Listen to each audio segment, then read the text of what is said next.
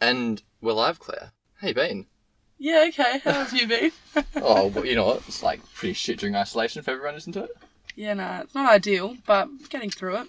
So, for those who don't know, Claire is from Claire Sanders School of Dance. Yep. It's in the name. Yeah.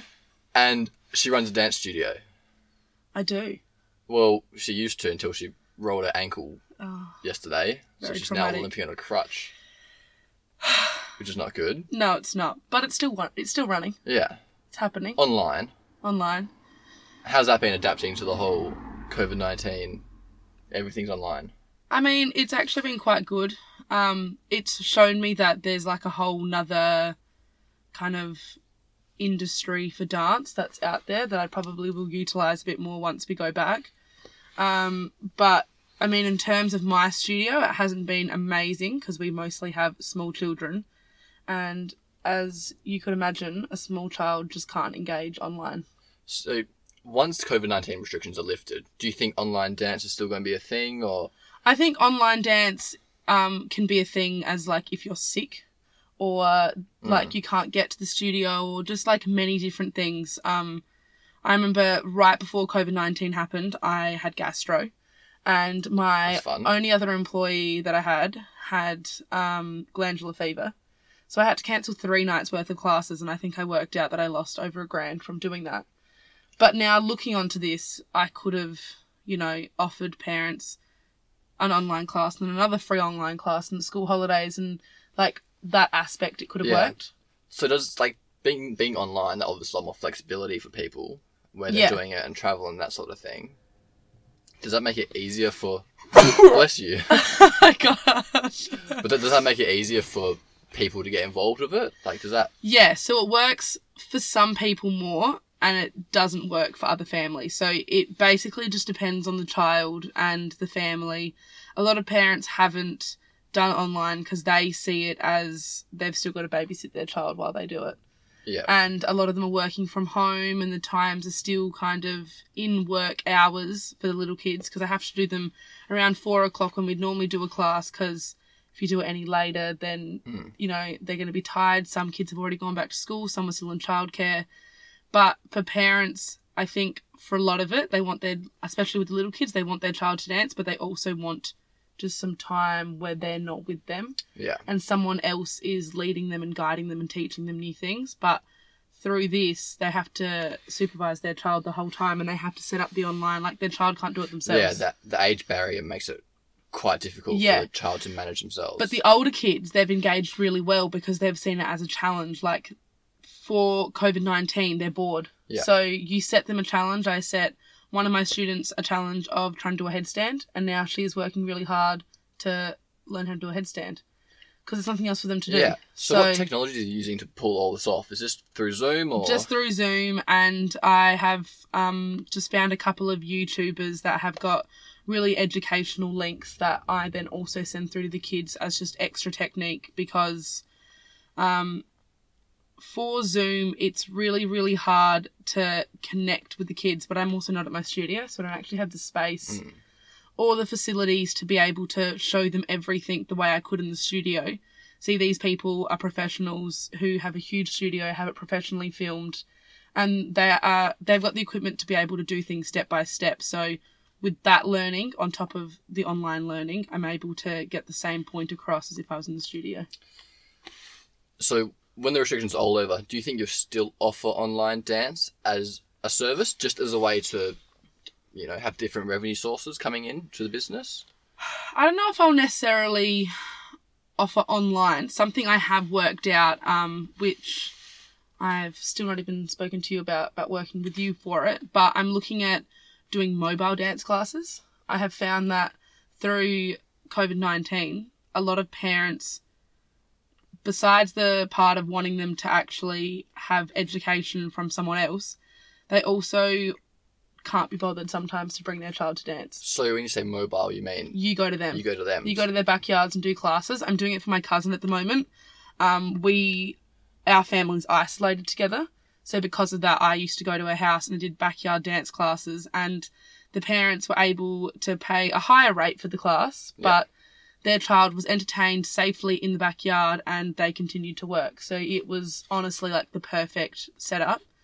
And we're really wanting to target that for kids who either have learning disabilities, anxiety, physical disabilities, the children that not just for the convenience of parents, but for a child that has something that is so crippling that when they get to class, they are so nervous, they can't do it. If you start it in the safety of their own home, they're going to feel comfortable, they're going to feel safe. To press forwards with other services. And then they create the relationship with the instructor to then be able to hopefully move them into the mainstream classes and then be able to do it. Has this been done before by anyone else? I mean, I'm learning to dance, but...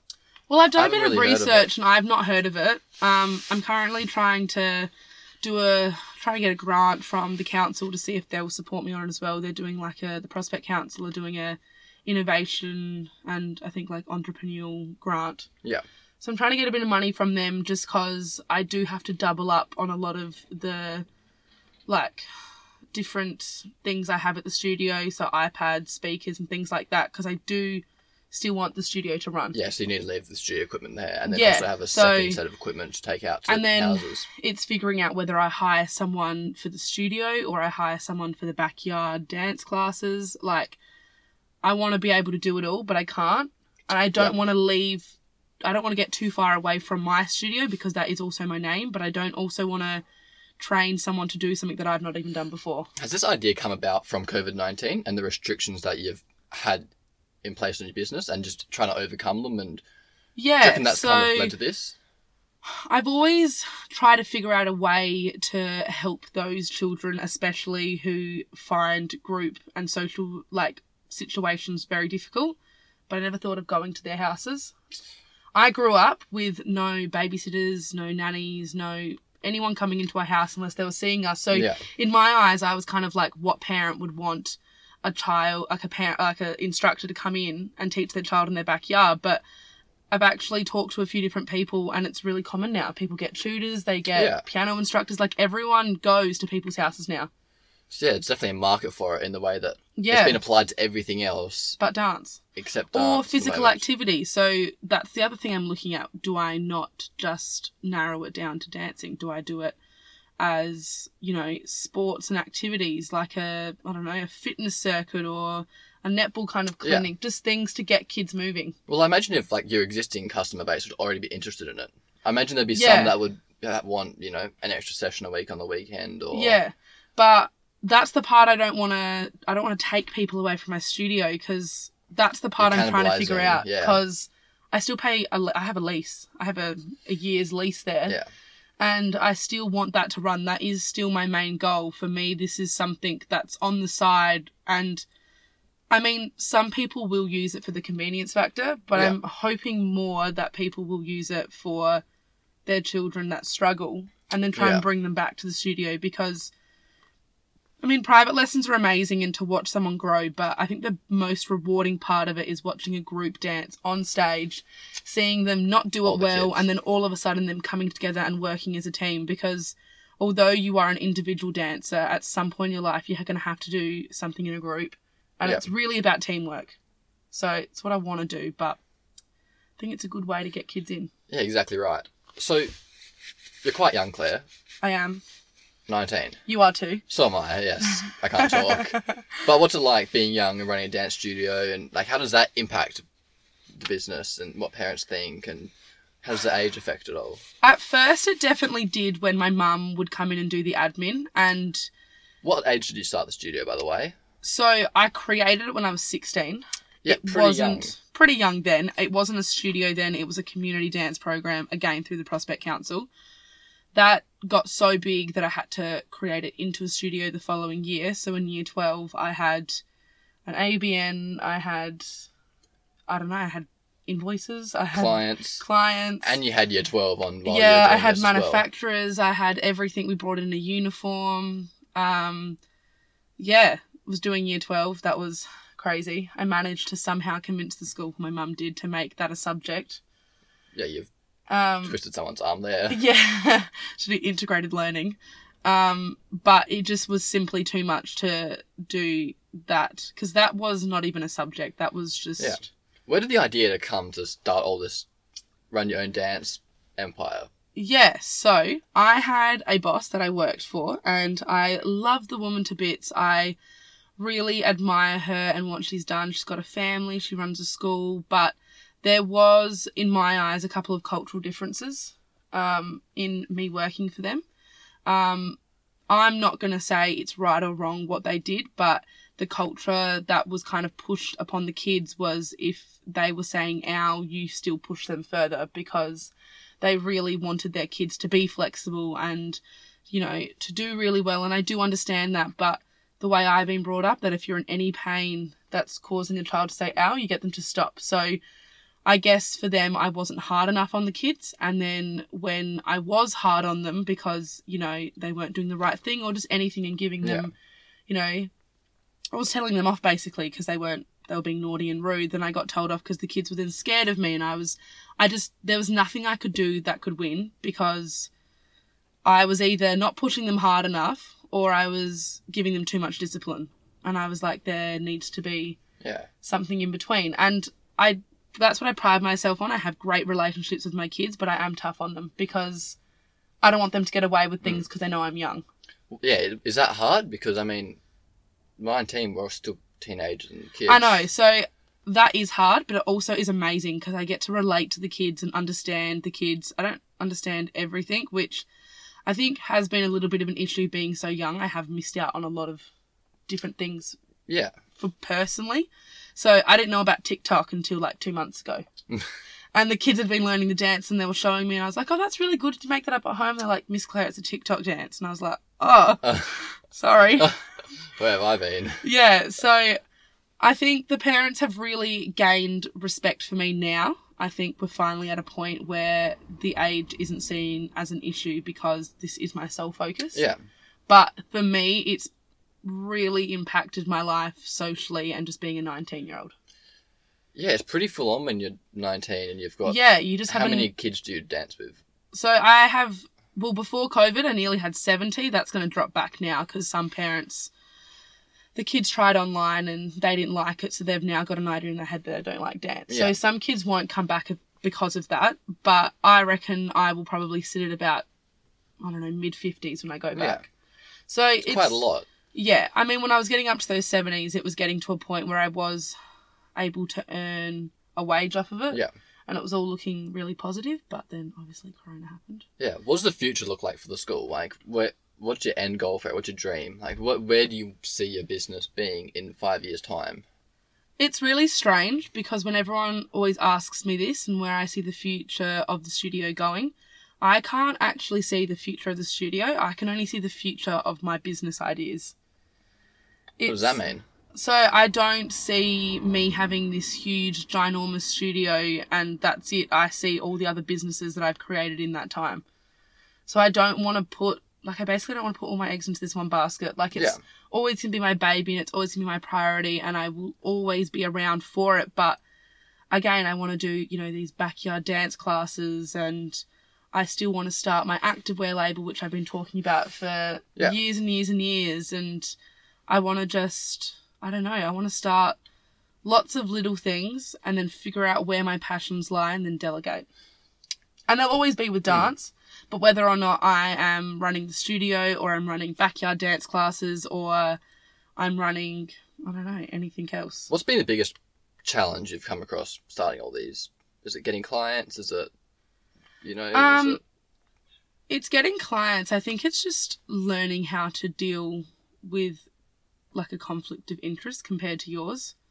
Some parents really hit you hard with what they think and what they feel, and that has to be what goes. And that's understandable. Parents are quite serious about their children. As they should be. And I guess that is the downfall of being 19. I don't have the life experience to help me understand them fully. Yeah, it can be intimidating, I guess. Yeah, I do need to talk to parents and have them to guide me. And I've been so lucky to have such a supportive family.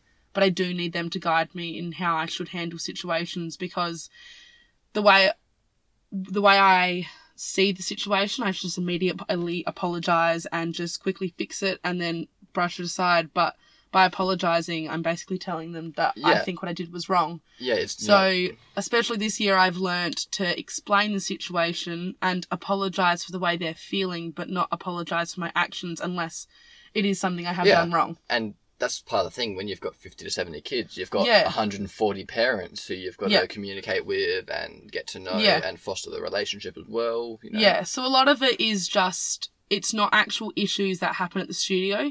Individual issues that happen at the studio, I deal with separately, but what I'm more talking about is kind of policies we have in place. So we have a policy that everyone has to pay the costume fee each term, and that pays off your costume for the end of the year. And some parents want to wait a term before they pay their costume fee and wait till the second term, but it's me, instead of just saying, yes, that's fine, wait till the second term, and allowing everyone to have all these, you know, exceptions to the rules and things like that, I've got to explain, no, the reason why we have it in place is I pay deposits on these costumes from early in the year because we were actually working with America and our seasons are back to front. So their summer costumes are being released in our winter, and when our concert's happening, they're releasing all of their winter costumes, okay, and it's hot here, so I need to actually start ordering them or putting just deposits down on 6 months earlier. Yeah, 6 months earlier on what I want, and you know, to guarantee it, because then you're on payment plans. Like you can't afford to just upfront fork out $6,000 or even more of that on costumes. Yeah, and if you have the money in your bank account and you keep it till term 4, the chances are you're going to forget about that being the money and you're going to spend it. Yeah, So if you spend it as soon as you get it, then you can't use it on anything else. Yeah. But it's just explaining that to parents, and like 9 out of 10 times they'll fully understand that, but it's just the process of having to explain And everything in great detail many times. Yeah. Because you can't put that on an enrolment sheet. That would be 3 pages long explaining it. Yeah, exactly right. So it's a bit of an issue, isn't it, with dance studios? The fact that you have to have a person. It's not an issue, but it's just a very hard thing to manage. Is that connection with and relationships you have with individuals? Like So for me, firstly, it's always going to be the relationship with the child. You want them to be able to trust you and to be comfortable around you. But a very, very close second is the parent. Yeah, well, I mean, the parent's the one paying for it, and driving the kids there every day. And especially the ones that do competitions and extras, they're putting their trust in you that, you know, they're going to get the best experience from that. Whether or not that is a first place or it's them gaining more stage experience, they're putting all of that trust into your hands. What do you think's made you be confident enough to go out and do your own shit in life and pursue these ideas, Claire? And because most 19-year-olds don't go and do this. No. So what's made you different or special? What part of your brain is, you know, what do you think has made you do all this instead of choosing to go to uni and get a degree? Yeah. Like a lot of your friends are, I imagine. I don't know. My mum's always told me that whenever she tells me this story all the time from when I was a small child, and we'd be walking along the main road, and whenever there's like a local election or anything like that, all of the different people running for seats and things like that, they all have their face on a board. And I asked my mum how I could get my face on one of them one day. Like, I just wanted to be doing something from a small age. I told my mum when I was 9 that I wanted to have a dance school, and mum was like, you don't understand, you need a lot of money to do that. And I never actually anticipated this to happen. Yeah. The community program, I thought I would be running a community program as a part-time job while I was at uni, while I was doing year 12. And then once I started it, I was like, oh my gosh, this is what I want to do. Yeah. And then ever since then, my mind just does not rest. So how does someone get started doing something like, not necessarily your business, but how does someone get started in doing their own thing? Like, if someone's at uni and they don't want to be at uni and they hate that and they hate their job, what do you tell them to do? Well, I guess kind of like what you've done. I just suggest that anyone, whatever their passion is, whether it be, I don't know, digital marketing or it be dancing or art, just start off something small and low budget. So whether or not you start, for anyone doing like a physical exercise or wanting to teach a service, I really recommend community programs. Get in touch with your local council or with a council. The chances are they probably do have halls or they do have spaces they're willing to hire to you. They've always got grants running.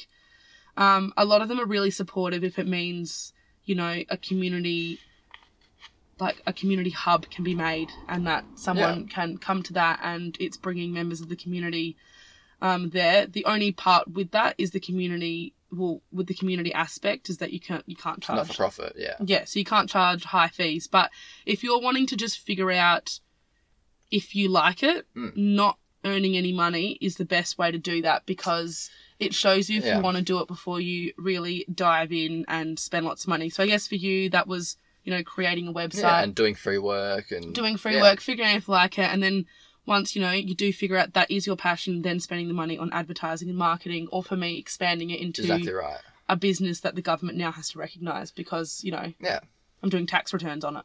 Exactly right. So it's quite intimidating, though, to go and do this, isn't it? Like, you can't be well, I say you can't be. Or if you can hear that, we're actually sitting in a car and it's raining on the windscreen. So if you hear some pitter-patter, that's what it is. But yeah, you can't. It's not an easy thing to do, to go and take this first step to invest time and money. And why I did it was not actually because I decided to do it. It's going to kind of sound like I'm, bragging and stuff like that. But when I was doing my community program, the parents nominated me to be the Junior Citizen of the Year for my council, so the Prospect community, and I won it.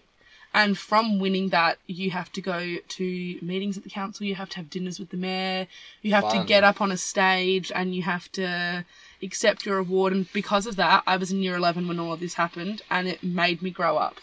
Yeah.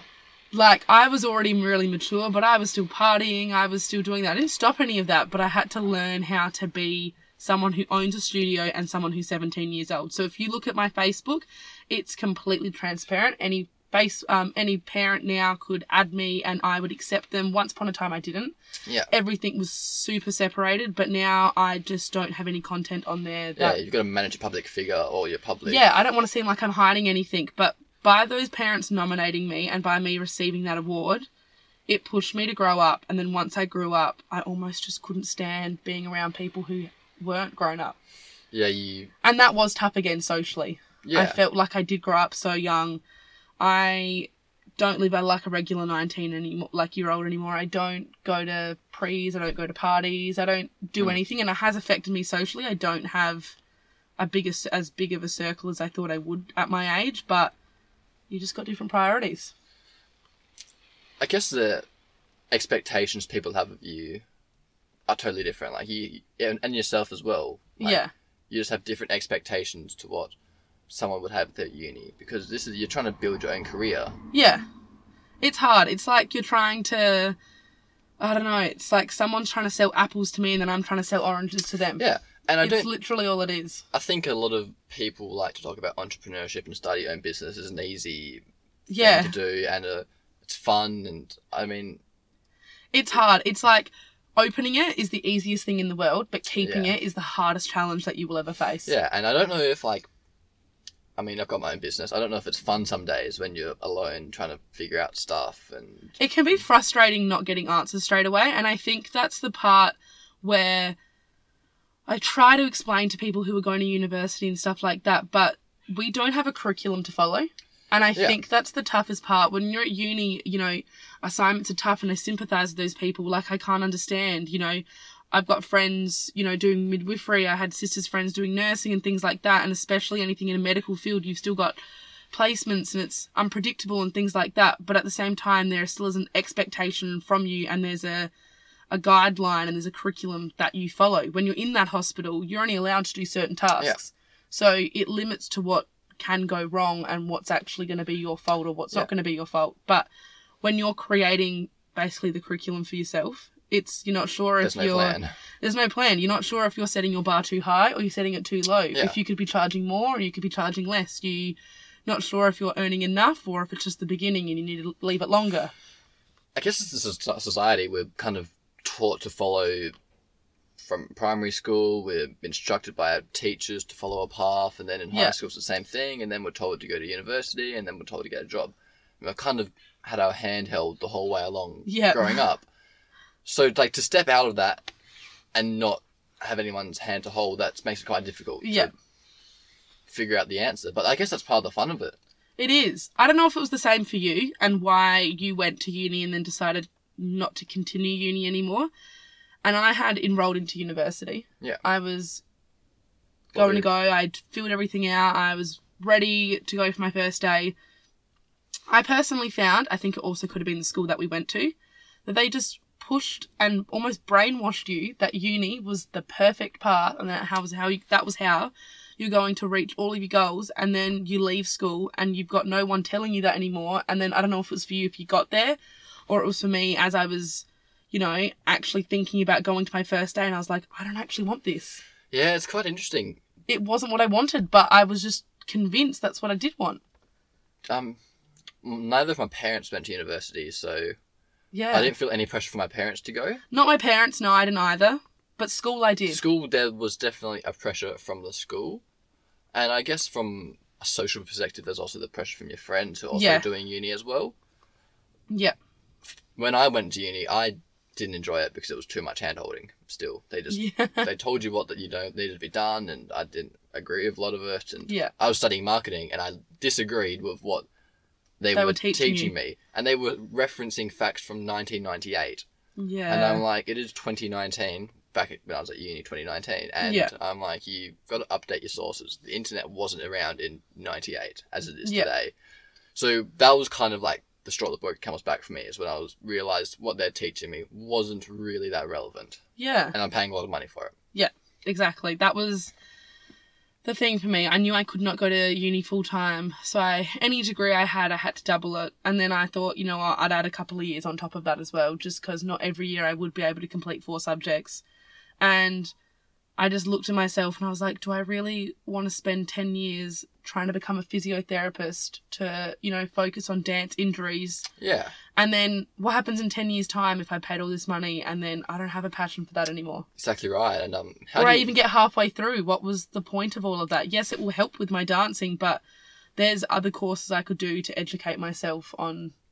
I don't think it's the best system we have, uni. I think it should be modified to give people more. I love how apprenticeships work and how you can go, do it, sign up. Yeah. You can pretty much quit whenever you want, really. You just got to, leave your boss. But then after 3 years, you're fully qualified. You've been paid for 3 years, a minimal wage, but you've learned and worked at the same time. Yeah. And then you come out after 3 years with a pretty much job guaranteed if you stick around with your employer who's employed you. Yeah, I think that my sister studied marketing and communications, and I've never asked her, but I would love to know now that she actually works at the university, advertising university, in the marketing department. I would love to know actually how much of what she learnt at university became relevant to her job. I think you just got to have a mind for it. And in the end, if you don't, she has just written a children's book. She's got a very, very active mind. Yeah, and she saw there was a market for teaching children what their parents do when they go to work and what they do when they leave you. And for me, I feel like that was more her marketing mind that enabled her to create the book. You've got to be good at English if you're doing marketing. You've got to be creative. You've got to have an active mind. So I just don't actually know how much from university would actually be applied to what she's doing today. I've got to ask her. I've honestly got to ask her. I always want to do it, but I never have. Is uni going to be obsolete in 20 years' time, do you think? I don't think uni's going to exist. I think obviously uni's got to be there for doctors, and it's got to be there for people who are actually affecting and physically changing people's lives. But I don't know. I honestly think the world should go back into reverse what it was like with our parents. My mum left school at 15, got a full-time job at the bank.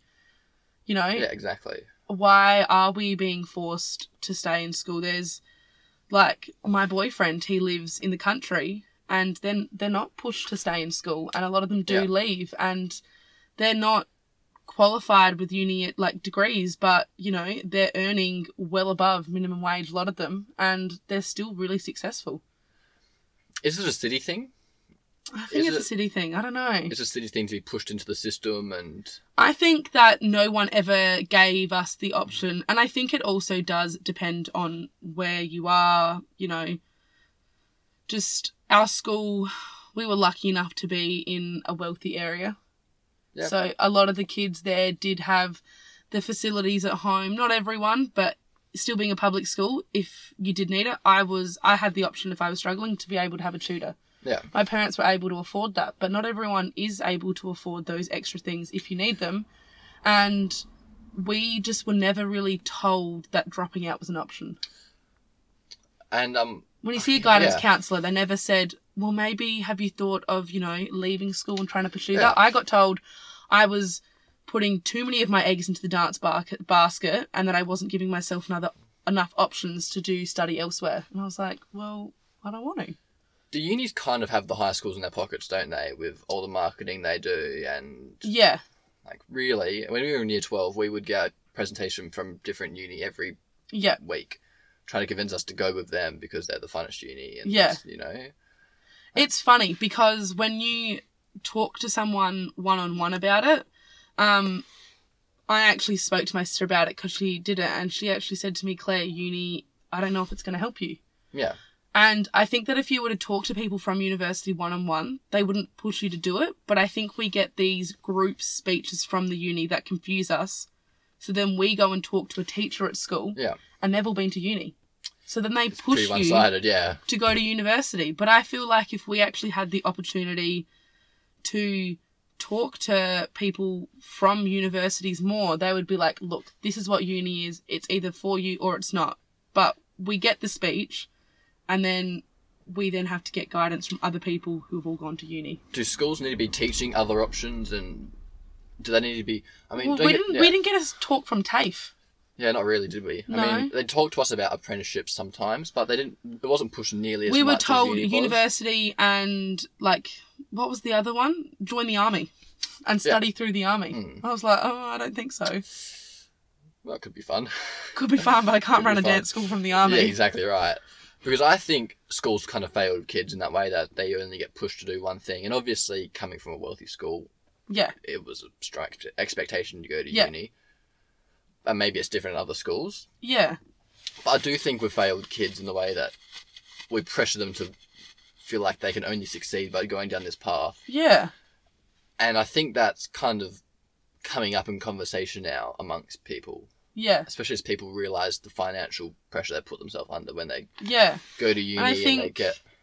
It's a bit of everything. Like, when we were in year 12, we thought the people who did art were crazy. Because if they did art, they'd put all this hard work in and then it's going to get scaled at the end. But really, when you think about it, if you're actually picking things based on what you enjoy and what you're good at, who cares what your ATAR is? Exactly right. But everyone cares about what subject they did to make sure they didn't get scaled, or if they did get scaled... Well, okay, I'm going to get scaled. I've got to get an A+ now to make sure that I can't actually get scaled. And I've got to get a merit. If you get a merit, you can't get scaled. And, working all this stuff out. And I'm like, it was just crazy. The mental health aspect of it, the pressure it put on kids, was pretty extreme. We had a lot of friends that were very intense about... Oh, 100%. I got the lowest ATAR in my group. And I still got in the 80s. Yeah, you did all right. Low 80s. Yeah. But... I reckon over half of my friendship group got over 95. Yeah, they did pretty well. And it's just crazy. I remember going out, once I was 18, I remember going out every single weekend. I was going to all the different parties, I was doing all of this, all of that, and I've turned out fine. Yeah. And I think they don't tell you enough about that in school. They tell you that the ATAR is going to decide your life, essentially. Yeah. They like to pretend that your ATAR is going to determine what university degree you do, and then that's going to determine the rest of your life. Yeah. And they don't ever tell you that you can go to a stat test or something to get... No, I don't even know there was a stat test. Yeah, and then you can go get a number that lets you get into any course, basically. Or you can basically get into TAFE, and if you do a high enough course, that will actually be, transition you in. Transition you in, because some of them, overlap. Like, it's not the only... It's not the only method. But in that way, schools never taught us about how to start your own business or... No, they don't teach you anything about real life. I don't understand mortgages. I don't understand the bank. No one does. I don't understand any of that, but in the end, we have to learn this somehow, and why aren't we learning it as a part of our education? Well, I think that's probably more important than a lot of things they taught us at school. 100%. Who needs to know about algebra and things? Like, they need to divide everything into what's important. Yeah, and I think that's just better for everyone's mental health as well. Yeah, like, we stressed ourselves about how to use a graphics calculator. Well, unless you're becoming a scientist or an architect or anything that actually involves maths, there is no need. People don't even know how to add up quick maths at all. if you're at a supermarket, there you could be standing in front of the brightest kid in the whole entire world and they'd still need a calculator to work out your change. We're not taught how to learn that maths or, times tables aren't important anymore and things like that because we've all got a calculator. But in the end, that calculator means absolutely nothing unless you're going into a field that requires you to have that calculator. Do that extreme level of maths. Yeah. Unless you're doing an extreme level of math, there was no need to have ever a graphics calculator. Yeah. It just confused me and put stress on me to learn it. And that was, I think, my least favourite thing about school was the whole pressure that was put on you and the expectations from teachers and parents. And I hope to see that stigma get changed over my lifetime. Yeah, but I can't see it happening. I can't see it happening while there's still a private and public system. I can't see any of that happening. There's going to be a stigma around everything. Everything that we do is driven by money. Yes, and I don't necessarily think it's a bad thing because it's worked for us as a society. We're pretty fortunate. Yeah. But it's also got its flaws. Yeah, definitely. so there would be different opportunities at a different school that had less money than at the school we had. We came from probably a very, very wealthy... I remember the teachers talking once about the money the government gives them per child to be at the school. It's pretty good. But then on top of all of the achievements the school's getting, there'd just be more and more money coming into it. Yeah, we probably went to the wealthiest public school in the state. We have international students, but there's some schools that wouldn't get international students to come to them because they're not considered as one of the top-ranked schools. So, parents overseas don't send their children there. So I would love to know, the opportunity difference. It would be huge. What would you say to a student now if you could go coach or mentor a child that just started high school and said to you, Claire, I don't want to go down the regular path of uni? What would you tell them to do? What would you tell them to study? What would you tell them to pursue? What would you go about telling them, giving them advice? I think it would depend on what they wanted to do. I think if they're wanting to get into, getting into a labouring job or something like that, then I'd 100% recommend them to leave school as soon as possible and go and do it. But if there was someone like me that had, you and I, and they had a mindset that was, entrepreneurial-like and they wanted to start a business and things like that, I wouldn't actually recommend them to leave school. Yeah. I think leaving school, it really, as I said before, I found that this has been quite an isolating experience because no one is doing what I'm doing. So there's no, catching up with friends at uni and things like that. And it's very easy to get trapped into your own world and to lose a lot of friendships and connections over it. So for that sense, I would tell people to stay in. But I think my biggest piece of advice would be just don't worry about what everyone else is doing. Yeah, I mean... One person got a MacBook in my friendship group. Everyone then got a MacBook in my friendship group. And I looked like I followed that trend. But the only reason I bought a MacBook is because I don't know how to edit music on a Windows. And GarageBand is the easiest thing. And I actually did music at high school. I was a muso nerd at Marriotteville. And we learned how to do music editing on GarageBand. I literally got taught by a professional how to do it. And that was the only way I knew how to do it. And my laptop broke. And... at this point in time, I was already running a dance school. I needed to edit music. Yeah. So I bought one. But I think for a lot of people, they bought a Mac because, not attacking any of my friends, but they bought a Mac because, it looks cool to have a Mac. Yeah. But I'm not sure anyone was actually buying it for the purpose of what a Mac can offer. Yeah. Everyone wanted new iPhones and things like that. I was terrible with that. I would break an iPhone and then I'd get a new one. Yeah. But why not just buy a second-hand phone? Who cares if you don't have the newest iPhone? And because of that, I followed the uni trend until I left school. And because I wasn't surrounded by everyone every day, I stopped following the trends.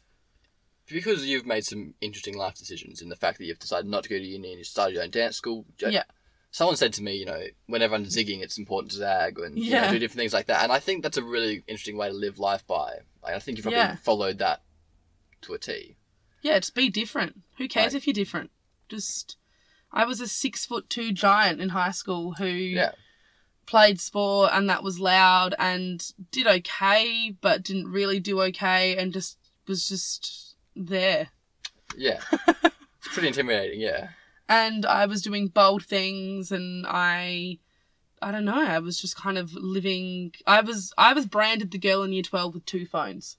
Everyone made a comment about it. You did have 2 phones. Everyone had their 2 cents on it, and I had 2 phones because I wanted to separate my 2 lives, and I didn't want to honestly get drunk in town one night and someone to find my phone and to send a disgusting message to someone or something that ended up actually being a parent. It's probably really wise. So I decided to separate my life, and then I also looked into, the child protection laws, and I can't have a photo of my child, not my child, but a child from the studio on my personal device. It needs to be on studio property.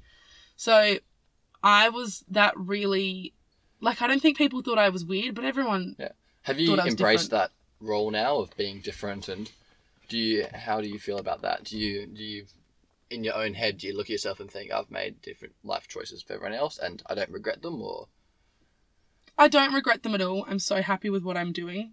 I mean, it's really hard at times. Yeah.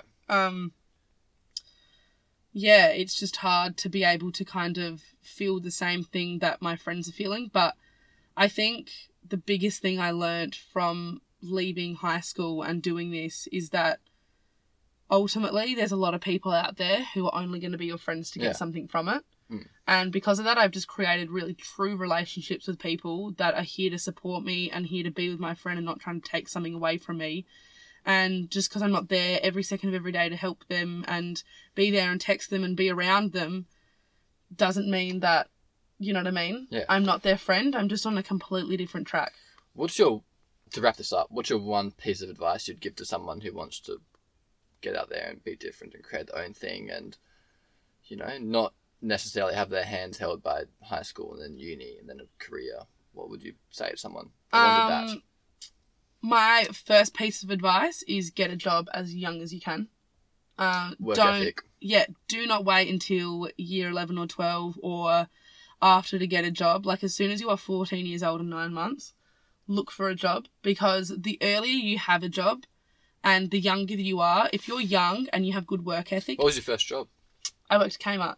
My first job was at Kmart and I stayed there for 5.5 years. It's very dedicated. It's probably the longest anyone's ever worked at Kmart. No, it actually isn't. No, it was 4.5 years. 4.5 years, not 5.5, sorry. And the second piece of advice?